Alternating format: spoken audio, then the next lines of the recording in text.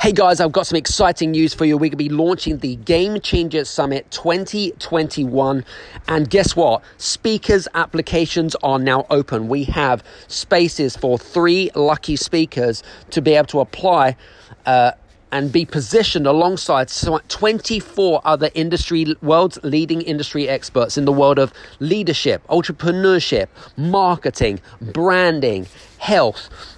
It's going to be absolutely epic.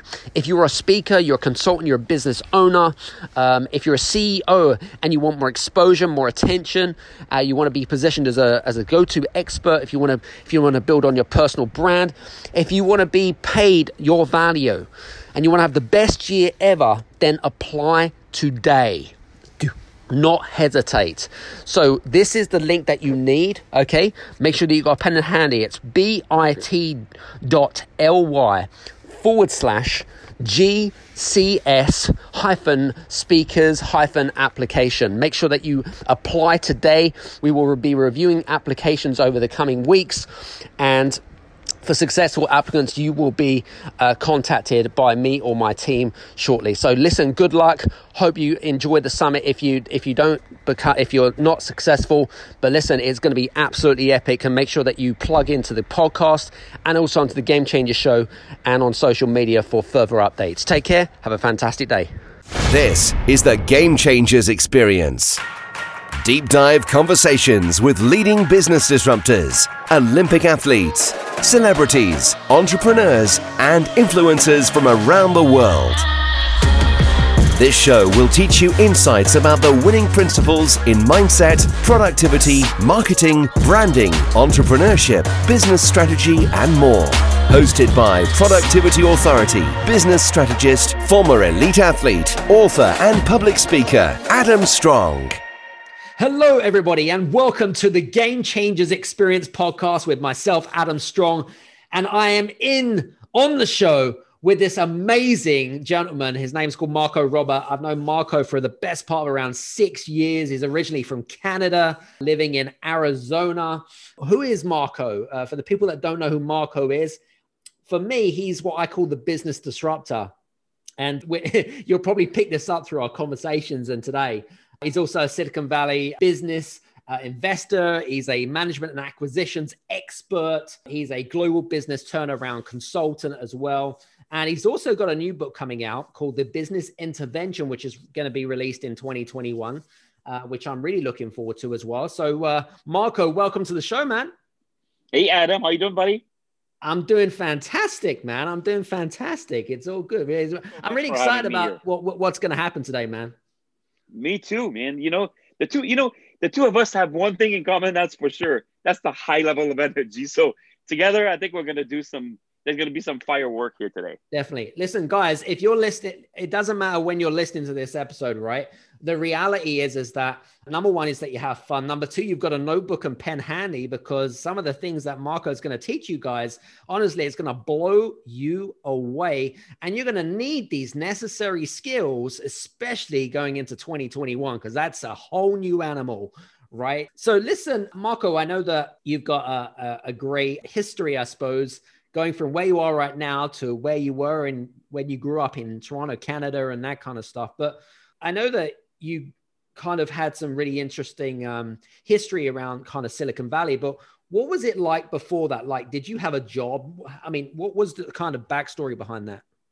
Whoa, well, that's a good story. So, from the time I was a kid, from the time I was a teenager, I knew I was going to be a businessman. My parents owned businesses. When I was 12, I was actually, during the summer break, I was actually managing a restaurant. I was 12 years old. I had employees and I was in charge of inventory, and I was in charge of, managing the till and making the bank deposits. And I was 12. I was just a little kid.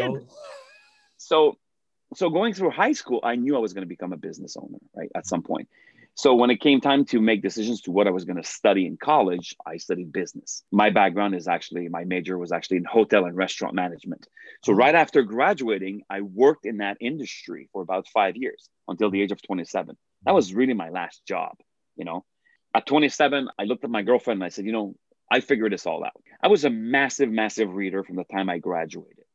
From the moment I graduated high school, no, excuse me, not high school, but college in 1992, right? That's a long time ago. 1992, I met a gentleman called Tony Robbins. If you guys know who Tony Robbins was, who Tony Robbins is, he's huge, right?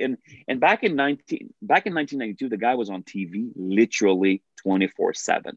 He was trying to sell this program that he had. It was basically a series of tapes where over 30 days you could change your life. Well, I bought those tapes. It cost me as much as I was making per week at the time. Wow. But it completely shifted everything about me, right? So from that moment on, I decided, okay, well, everything I need to know about the world is in books. So I became a voracious reader. I was reading, up to 3 books in a single day. I was insane, right? When I was not working, I was reading. And so things started to work out pretty well for me pretty quickly. At work, I became, I was able to get a promotion because I understood by reading books that the reason why businesses succeed, or the reason why many fail, is because of systems. See, businesses that systemize tend to do much, much better. And if you want to debate this, just look at franchises, right? Franchises, when you buy a franchise, what do you buy? You buy systems. And franchises literally don't fail compared to independently owned businesses who fail at an alluring rate. So I figured all of this out. So at 27, I said, okay, I turned to my girlfriend. I said, it's time for us to start a business. So I put together a business plan.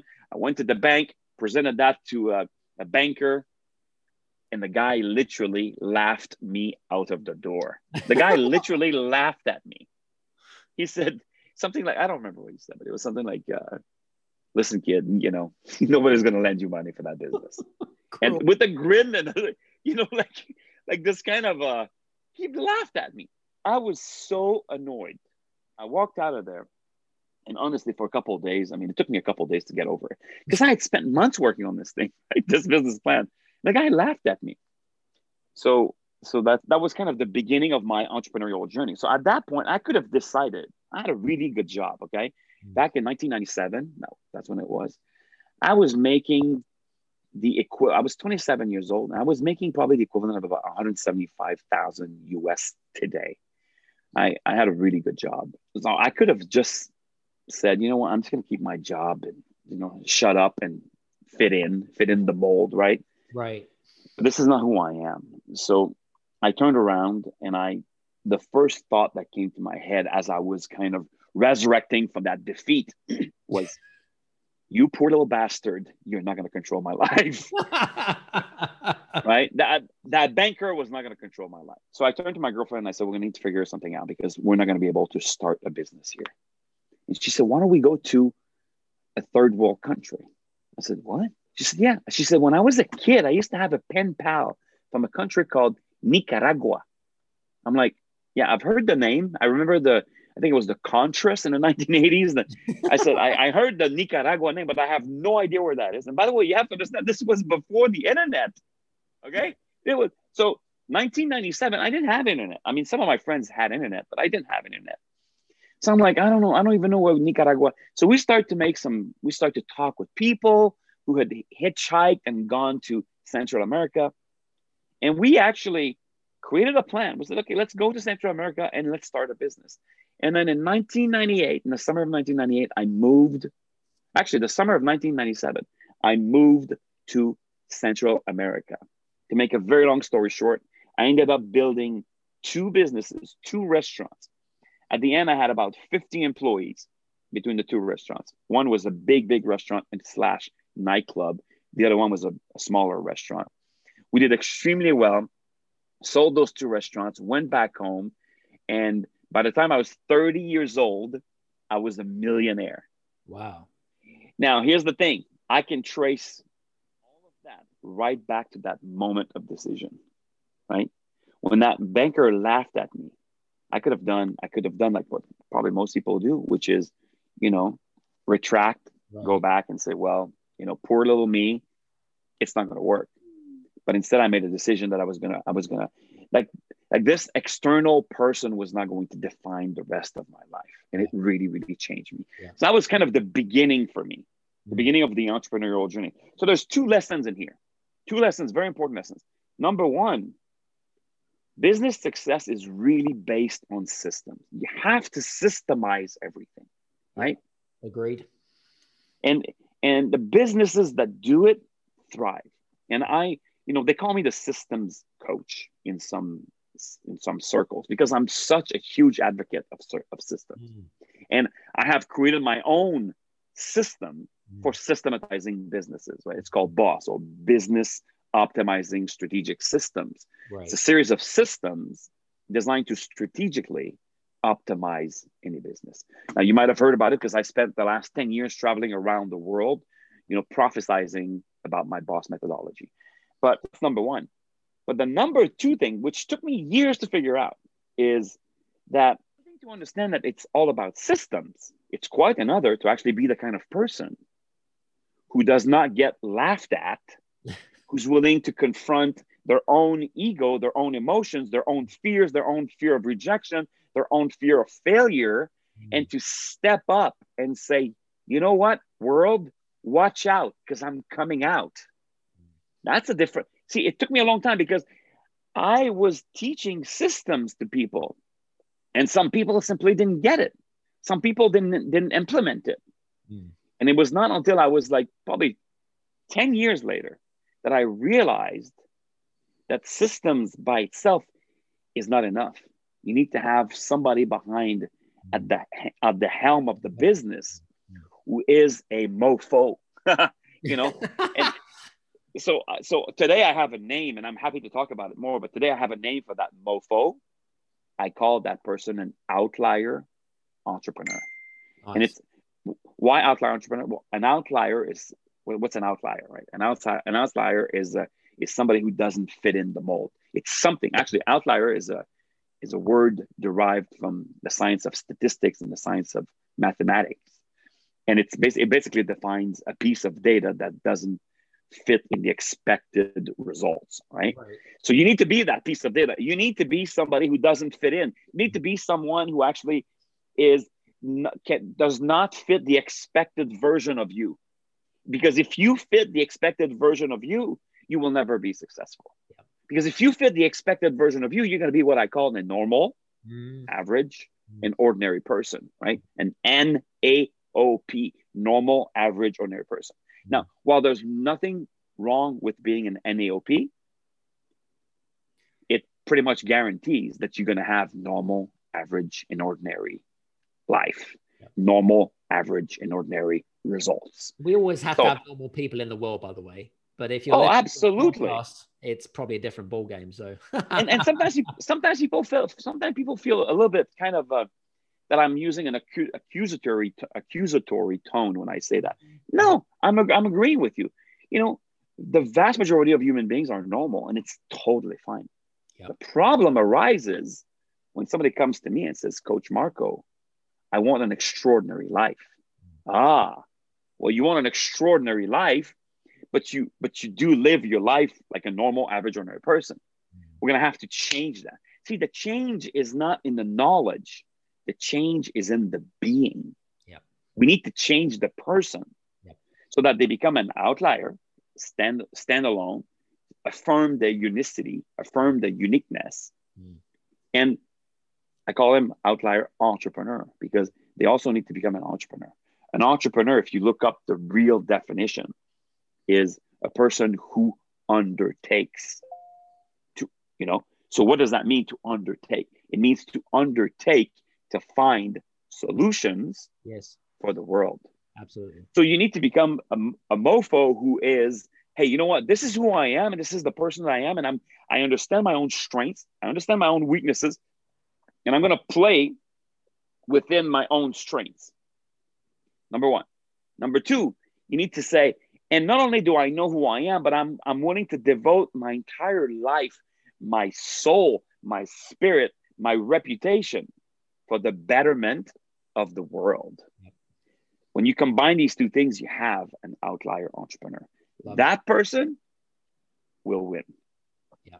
And that's probably the reason why we click so much, because I love that kind of your perception of what an entrepreneur is, but not just an ordinary entrepreneur, right? It's someone who goes out in search of problems to find solutions. It's interesting because, a lot of entrepreneurs, as you know, they go out building solutions to find a problem, which is completely wrong. And a formula, you need to go out to search for problems before you go create solutions. It just doesn't make any sense. So anyway, that's a whole in fact, Forbes magazine just published a study about that. It's funny because I just read that like a month ago. That's just pure coincidence.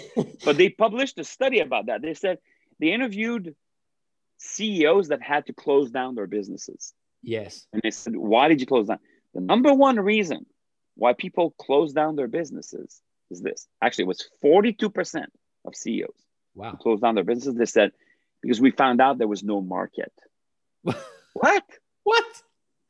We found out that almost 50% of business owners lose everything. They have to move back to their in-laws to sleep on their in-laws' couch. Jesus. Okay? Their kids have to go back to school with a brown bag and a sandwich. Holy shit. Because what they brought to the market, nobody wanted. Yeah. Almost 50%. Okay? That's alluring. That's crazy. Yeah. That's why you have to be an entrepreneur. Yeah. To me, in my book, there's a huge difference between a business owner and an entrepreneur. Yeah. Anybody can be a business owner. You go get yourself a license, you open your door, you say, hey, I'm a business owner. Boom. An entrepreneur is very different. Being an entrepreneur is actually a state of beingness. It's who you are. It defines you, not just it's not a profession. It's not I have a choice between I can become a fireman or a nurse, or maybe I'm going to own my own business. No, that doesn't work like that. If you want to be successful as a business owner, you need to embody the spirit of the entrepreneur. Yeah, agreed. Now, you've got a great reputation of saving what I call dying businesses, right? So if a dying business comes up to you and says, Marco, please, Marco, I need your help, right? I know that a Band-Aid's not going to work, but what's the first thing that you do? Usually I make them cry a little bit. Make them feel bad about themselves. Actually, I don't make them that needs to be done out there, man. I don't make them feel bad about themselves.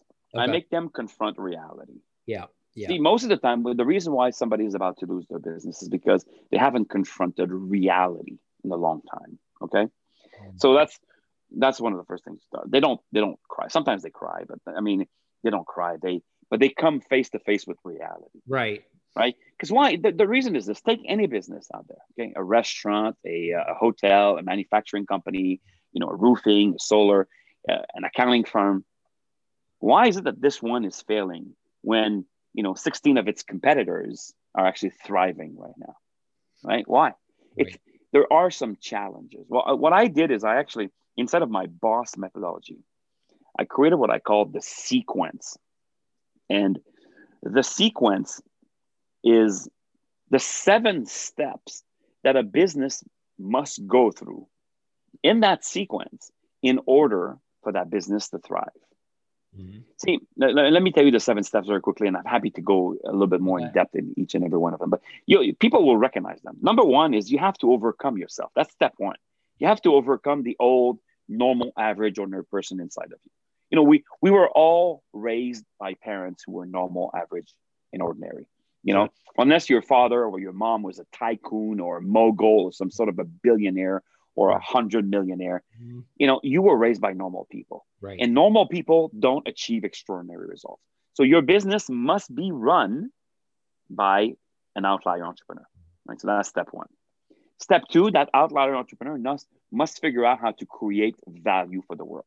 It's one thing to want to create value, and we've talked about that before. Entrepreneurs want to create value. It's quite another to know how.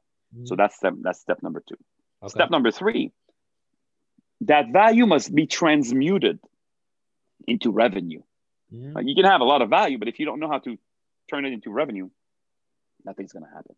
Right. Then those revenues, at some point, the revenues will stop growing, right? Because by yourself, you're limited to the amount of growth that you can actually achieve just by yourself, right? Okay. So if you run your business and you're just by yourself, at some point something is that's why most small businesses get stuck at about 1.5, 1.2 million dollars. It's almost like there's this glass ceiling that a lot of small businesses cannot go over. So what do you need to do at that point? You need to bring leadership inside of your company.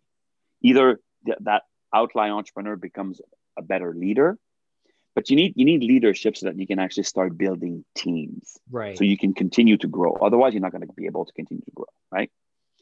Now you're growing your business, it's going pretty well, but then as your business grows, usually your profits go down. So you need to learn how to manage expenses, control costs, so that you can continue to grow your profits. That's the next step. That's step 5. And then step 6 is you need to know how to manage cash flow. And I don't want to go into detail, but a lot of small business owners have no idea that there is a difference between a cash flow and profits. So there's revenue, there's profits, and there's cash in business. Those are 3 completely different things. So you need to know how to manage your cash. Otherwise, you're going to go out of business. You know how many businesses that I know who do well in sales, have great profits, but still can't pay their bills. It happens all the time because people don't know how to manage their cash flow. And then ultimately, step 7, if you want to be able to retire from your business, at some point, you're going to need to be able to recapture all of that value and grow the equity value of your business, right? So that business that you started for, I don't know, $10,000, at some point it must be worth, $6, $7, $8, $9, $10, $20 million in order for you to be able to retire from that business. Yeah. Right. Yep. So that's what it is.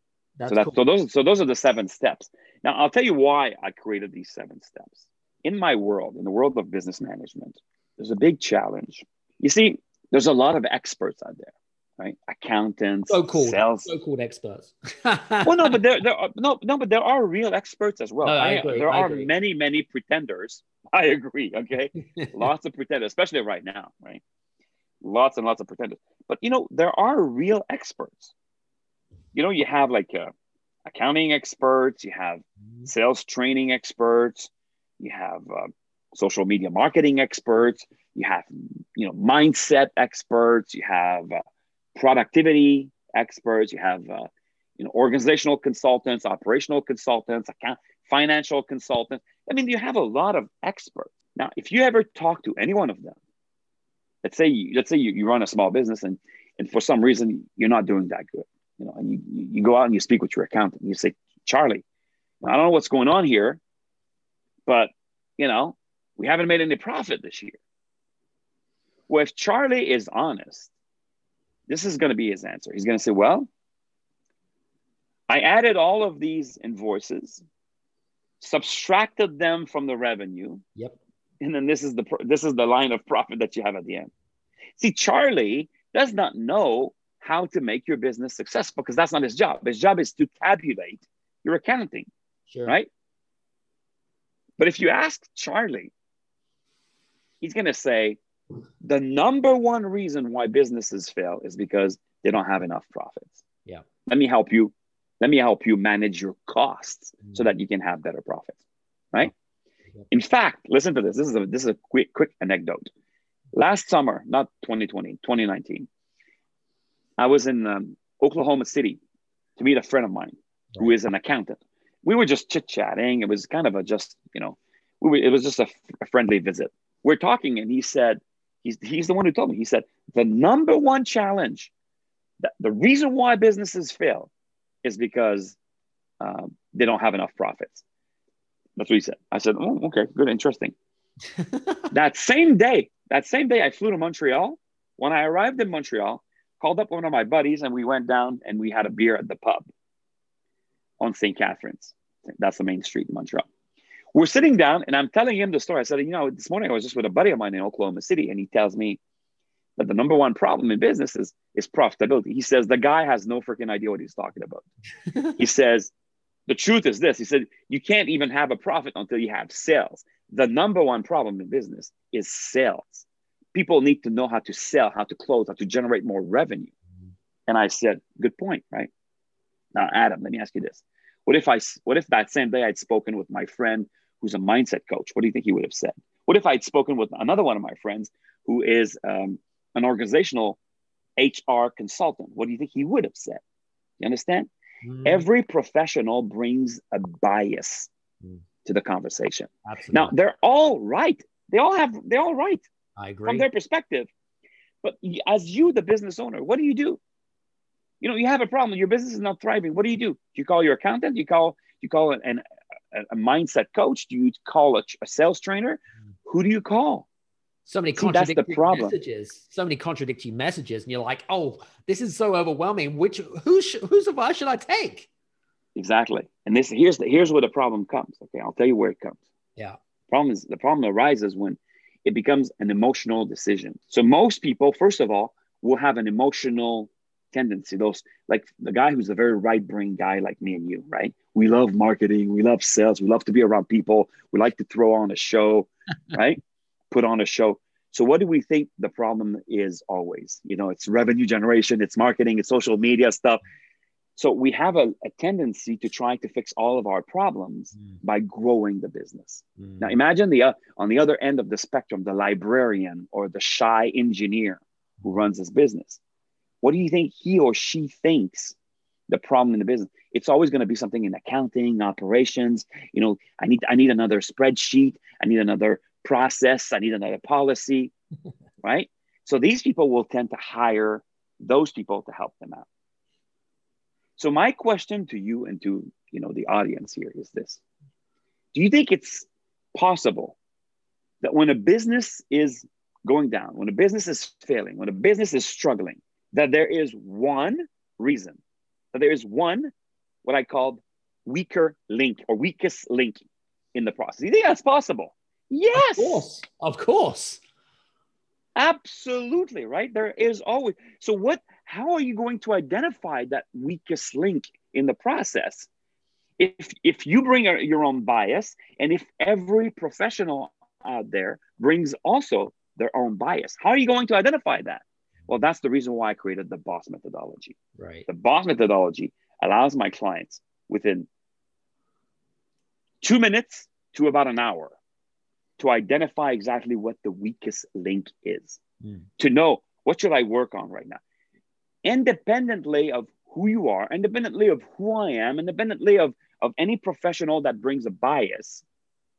I can literally spend an hour let's say I line up 100 people and I explain to them what's going on with the business, and I train them on my BOSS methodology. I can guarantee you that at least 90% of those people will agree on what the problem is. We will all agree on one solution. That's my BOSS methodology. It is designed to understand exactly what is the one core issue that we need to address. And then what we do is we go and address this. And that's why sometimes I'm able to explode business results. I've worked with clients that have been in business for 20 years, trying their damnness to grow their business, to improve their profits. Nothing happens because they're trying to address the wrong problem. And they don't even see. They don't see.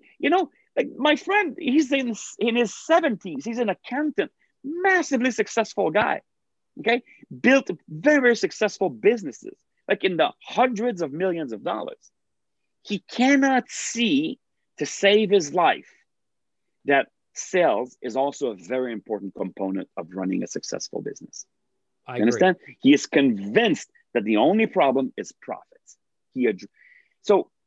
So once you understand that the problem is going to be one of these 7 areas, right? And I show you how to identify, how to remove all biases and identify if you have a problem, if you are the problem, number one. That's what if you have a problem. Yeah, because that's number one, right? Sometimes they are the problem. Number 2, sometimes they just don't know how to bring value to the marketplace. Right. Number 3, sometimes they don't know how to generate revenue fast enough, or they don't know how to build teams so they continue to grow, or they don't know how to extract profits, or they don't know how to manage cash flow, or they don't know how to systemize and optimize their businesses to maximize the amount of equity that they are generating. Yep. So it's one of these areas. Once we know, it's fixing it, it's super easy. Yeah.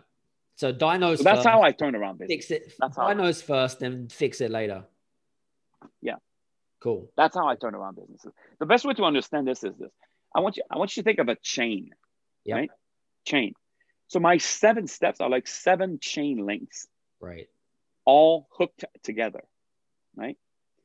And in any business, just like in any chain, if I take a chain and I bolt it to a big boulder and I pull on it with a tractor, it's going to break. How many places will it break at? One.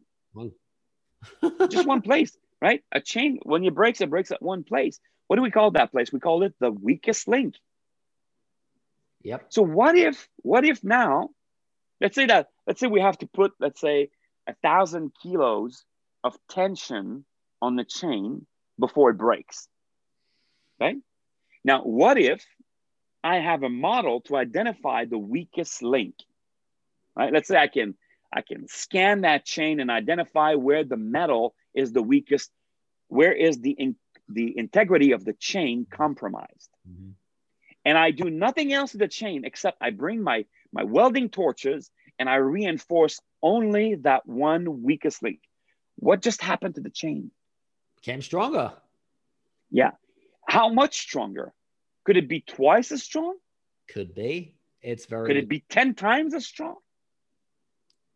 Could be, depending on how weak that weakest link was. Right. And that, my friend, is my number one business secret. What I just told you, number one business secret. Very cool. When you have a model to identifying the weakest point in your business, and you know how to fix just that thing, you can completely explode any business. Yeah. That's why, literally, I've had a glass of wine with somebody who had been trying for years, and in the next year, the guy said, "I tripled my business." Just one conversation. Yep. I spent a day with one of my clients in France, and he became the number one coach in Europe, the highest paid coach in Europe, after spending one day with me. The guy had been coaching for 13 years. Crazy. He could not make more than 80,000 euros a year. Now he's making $10 million a year. You understand? Yeah, absolutely. Why? Because we addressed the core issue. We addressed the weakest link. Cool. So listen, I know that you work with venture capitalists in the past. You're an investor yourself and things like that. I'm intrigued to know more about as an investor, what do you look for when it comes to investing? And are there any particular industries or trends that you look for, depending on obviously the time of year or whatever it is? What should we be looking for? Oh, wow, that's a really good question. So first of all, I like to invest in track records. Right. When I moved to the Silicon Valley in 2001, I started to mingle in the circles of startups, right? There's tons of startups, a lot of social circles for startups. Right. And I invested in a few of those startups. My ass was basically handed back to me, right? I mean, I messed up a lot because what I did is I invested based on ideas. I invested based on products. I invested based on market size. I don't do that anymore. I invest based on track records. So what does that mean? That means that, first of all, I'm not even interested in anybody who hasn't made a few $1 million in their business already. Okay, because the route to the first couple $1 million is so absurdly difficult that as an investor, I'm not interested in doing that. And investors who do that, basically, they take their portfolio and then they divide it into 20, 25 different companies. It's basically like a crapshoot. Okay, and then one of those will actually skyrocket. And then you're going to make, 100 times your money.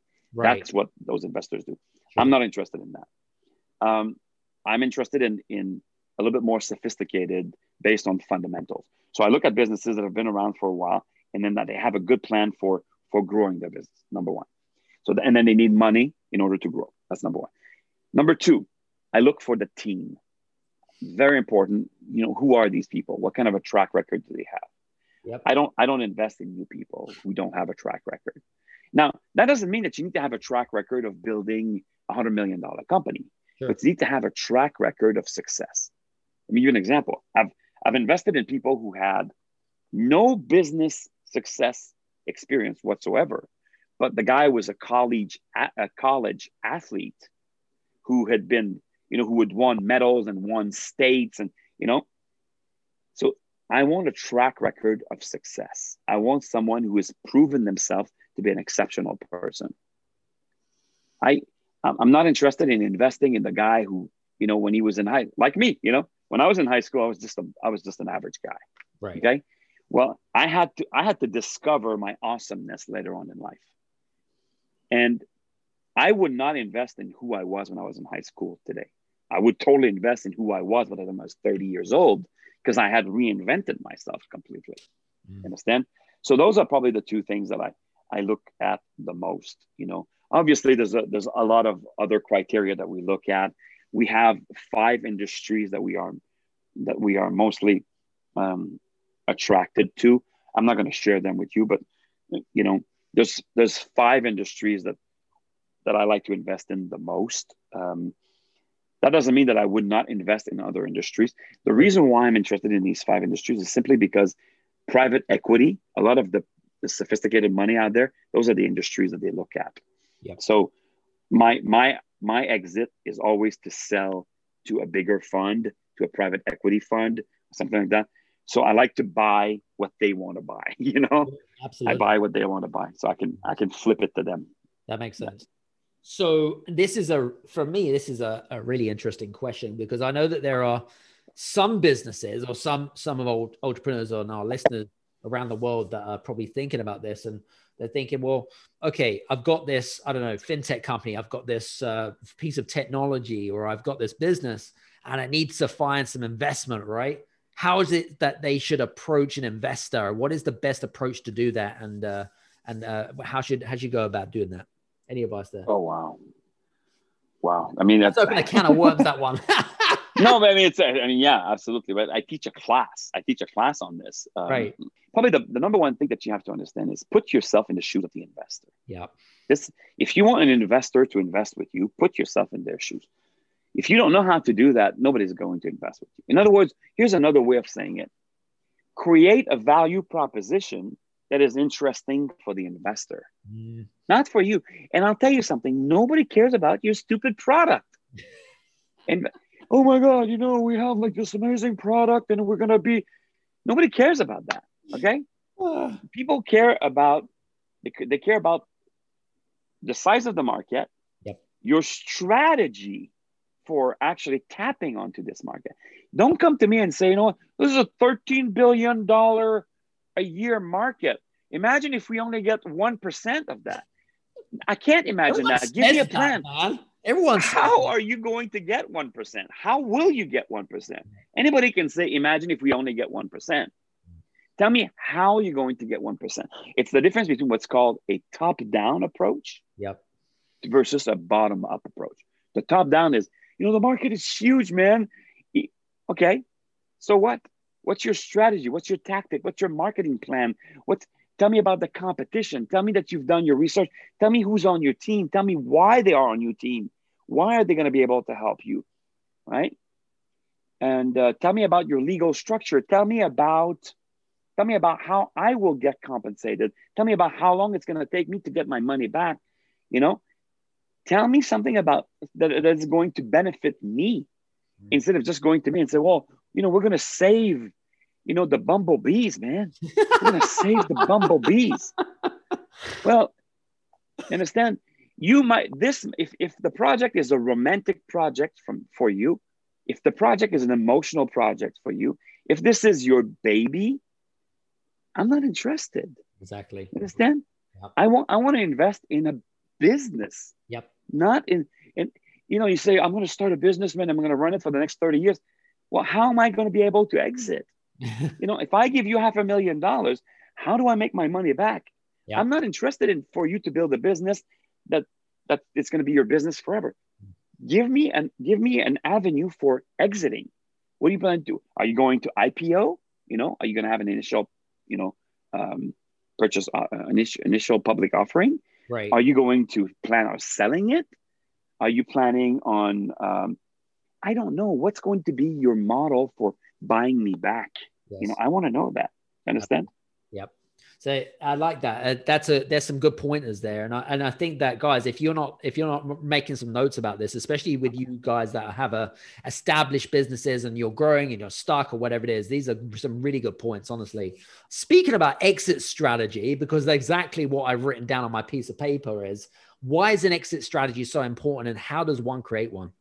Because, I told you I had so many conversations, right? I had so many conversations, right? And so, you know what it is, Marco, right? Some business owners and entrepreneurs are like, oh, I don't have an exit strategy. I want to be in the business forever. I'm like, what? You want to be in the business forever? What, you're going to retire when you're like 85 and you're still going to be in the business? I'm like, no, you're not going to do that, are you? No. Well, here's the conversation. This is the conversation I've had with a lot of people. There's two types of businesses. Right. There are businesses that it's a forever business, right? Mm-hmm. And there are businesses, like, for example, my consulting practice, right?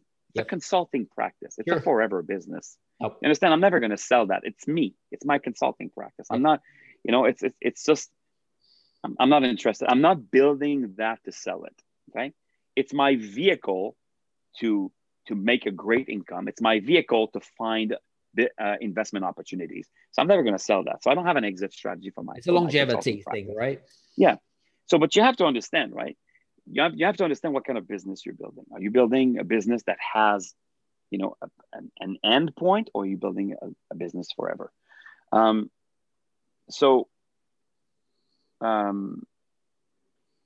of my first coaches, Tony Robbins, right? He was not a coach; he was a mentor, because I went to events. I met him, but he never coached me personally. But I was mentored by a lot of his events and a lot of his recordings, and I actually worked with one of his elite coaches as well. Sure. And one of the things that he used to say is this. He used to say, the road to somewhere leads to a town called nowhere.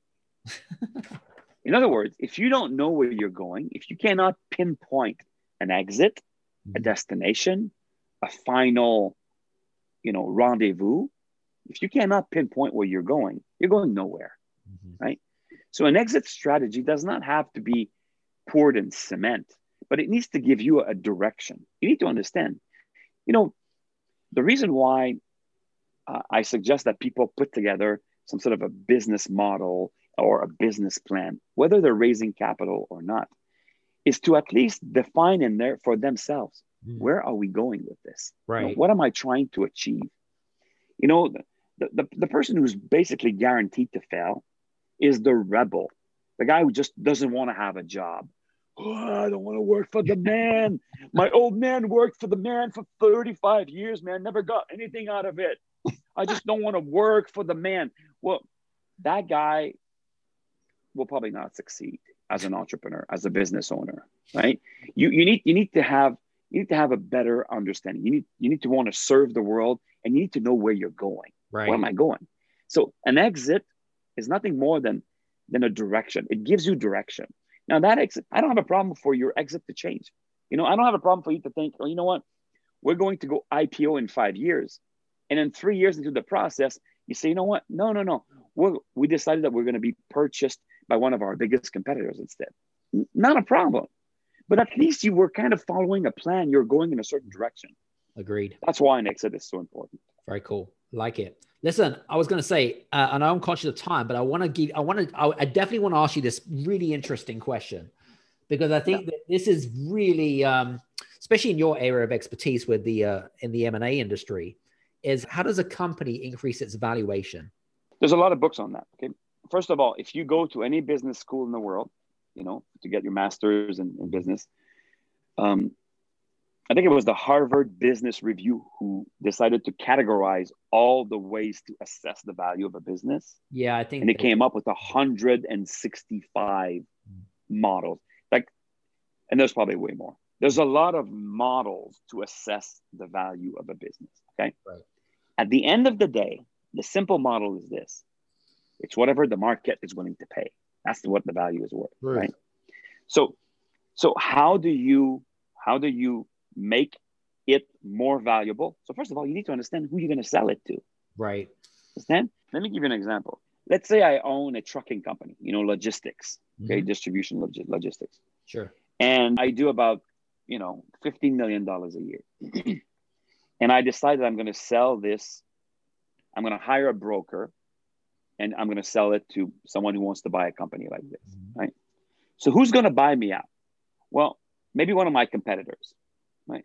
So if one of my competitors buys me out, let's say the guy does $25-30 million a year, he's probably willing to pay, and I would have to look at the data, but let's say a multiplier of, maybe 4 times my earnings before taxes and appreciation and depreciation and amortization, right? It's called EBITDA. Sure. Earning before interest, taxes, depreciation, amortization, right?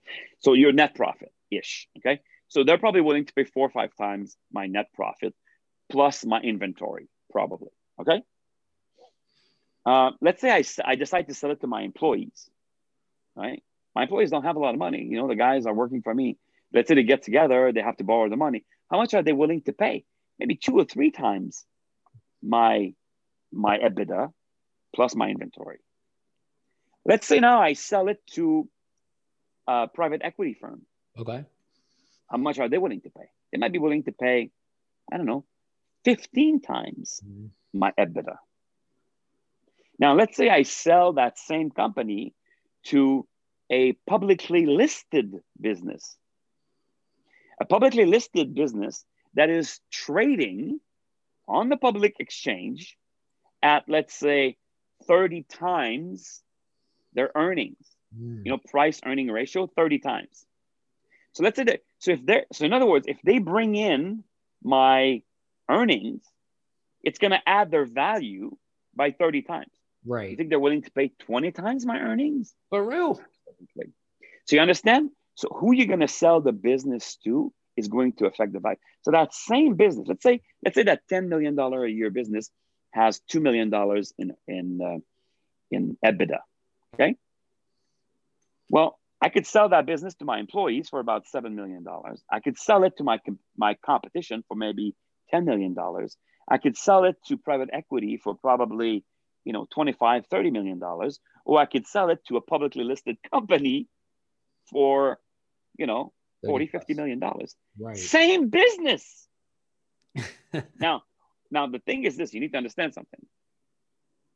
My employees are going to manage the business, so their standards are not as high because they already work in the business. Sure. But if you go into sophisticated money, institutional money like private equity or listed companies, they're not going to manage the business. So they want a business that's already fully operational, a business that is fully systemized, a business where you have managers, where you have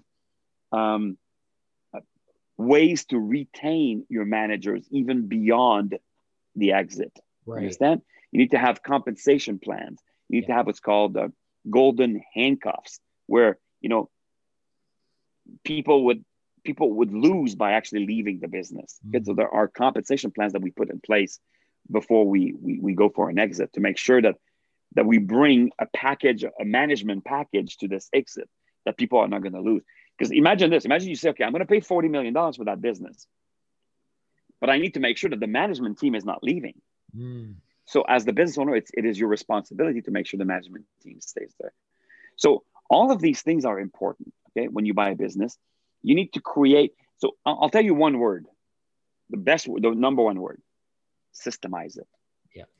Everything in your business must be systemized. If everything is systemized, if your team, is systemized. In other words, you have good people knowing what they're supposed to do. They're well trained, and they're not going to leave at the exit. That's check that box, right? I mean, the investors love that. Number 2, your operations must be systemized. Are you able to create the same quality over and over and over again, or is the quality fluctuating by 20%? You understand? Whatever you're selling, you need to have processes and procedures in place to be able to guarantee that, and when I say operations, I also mean from an accounting perspective. If I look at your business, have you historically been able to predict your revenue and your profits year after year? So I'm going to go back 5-6 years and I'm going to look at your budget. If 5 years ago you were budgeting, $500,000 in net profit, but you only had $100,000 in net profit, I'm going to say, oh, you don't know how to predict. So now you're telling me that next year we're going to do 30 millions. I'm not going to believe you. Sure. You understand? But if you have a track record, I'm going to believe you. So it's all in system. You need to systemize your interaction with your customers, because you need to have a plan to actually interact with your customers.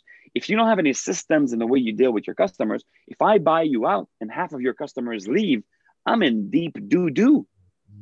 So you need to have systems about that. And number 4, you need to have systems in how you bring business in. You need to have marketing systems. You need to have sales systems. Yep. If you don't, if you're operating only on words of mouth, your business is worth a lot less than if you are massively systemized and you have like a faucet that you can turn on and off to bring in more business. Absolutely. Right. So these are my short answer, and I know I'm very, very, I like to talk a lot, but my short answer is systemize the crap out of your business. Systemize every area of your business. Nice. And that's going to add the value of your business. Very cool. Like it. I know that you've got your new book coming out in 21, Business Interruption. Is that right? The Business Intervention. We're not sure, actually. I'm speaking with my editor, and we're going back and forth for the title, but the original title was going to be The Business Intervention. So we'll see what it's going to be. So okay. So what are you working on now then, going on into the new year and things like that? So right now, as we are recording this, it's just before Christmas 2020. So, the last few weeks of the year, I haven't put much on my calendar. I'm just planning for 2021. So we're defining exactly what kind of marketing strategies we're going to put together for my core business, Marco Robert. Also, I'm speaking with some of my clients. I'm on the board of quite a few companies. So I'm speaking with some of that. I actually just replied. One of the companies that I'm on the board on and I own also, we're making some massive changes. So we were just talking just before this call, actually. Cool. Also, I do have, the world has changed a lot. Hugely. The world has changed tremendously in this year. So everything is going digital. Yep. Very few people know how to do this. So we're launching a new brand. We're going to be launching a brand new brand in 2020 2021 to help entrepreneurs at all levels. Nice. See, there's a big difference between somebody who's starting a business. Let's say they do between $0 and $250,000 a year, and somebody who's been in business for a few years and they do between $5 million and $20 million a year. Right. So we're launching a new brand that's going to be addressing. It's going to be kind of a society or a community where people, depending on, no matter where they are in the process of building their business, they're going to have access to the right tools just for them. Like it. So it's probably going to be launched within the next 3 months. We've been working on this for about a month now. So within the next 3 months, we're probably going to launch that platform. We're very, very excited about that. Very cool. So you'll have to keep us informed if you have a beta testers or whatever it is. And we can let our listeners know and that kind of stuff. But listen, guys, hope you've enjoyed today's show, because there has been a bombshell of golden nuggets today. Listen, Marco, I just want to say thank you so much for being on the show today. I really enjoyed our conversations, as I always do, buddy. Me too, man. Me too. One last thing I want to say before we end this podcast. If any one of I always like to give more value, right? I always like to give more value. So I have this course that I've been working on that we're going to be releasing soon. We're probably going to sell it for about $1,000. It's 12 days. It's 12 consecutive days with me. Right? Okay. Each day is about 30 minutes to an hour. And then we hang out, and then I walk people through the process of who do you need to be? How do you need to think? What do you need to focus on? And how do you build a business that actually can thrive? So I'll give it to anybody who actually just sends me an email. They have to send me an email to contact@marcorobert.com. So contact@Marco, MARCO, Robert, ROBERT.com. Just send me an email with say something like Adam Strong Podcast in the subject line, and I'll make sure that the people from my team actually give you access to this course. Awesome, man. Again, we're probably gonna sell it. We're working on it. I don't know. We're gonna test the market and see how much we can sell it for. But it's probably going to be between $500 and $1,000. So, all right. But I'll give it to you guys for free. Wow, that's pretty awesome, guys. Listen, make sure that you do that. We'll put that in the link below. And also, if you want to contact Marco for any particular reason, or you're having any questions with regards to today's show, feel free to drop him a line on LinkedIn or on Facebook or whatever it might be. Just mention the podcast so he knows where you've come from and that you're not just some weird stranger off the street. But listen, guys, hope you've enjoyed today's show. We'll see you up on the next Game Changers experience. Take care. Have a good one. Bye-bye. Take care, everybody. Bye-bye. Hey, you guys, I just want to say thank you so much for listening in to this episode of the Game Changers experience. I hope that you got some amazing value, some great insights, and golden nuggets that you can implement into your business straight away. I would really, really appreciate it if you could leave a 5-star review on the button below. Have a fantastic day, and we'll see you on the next episode. Take care.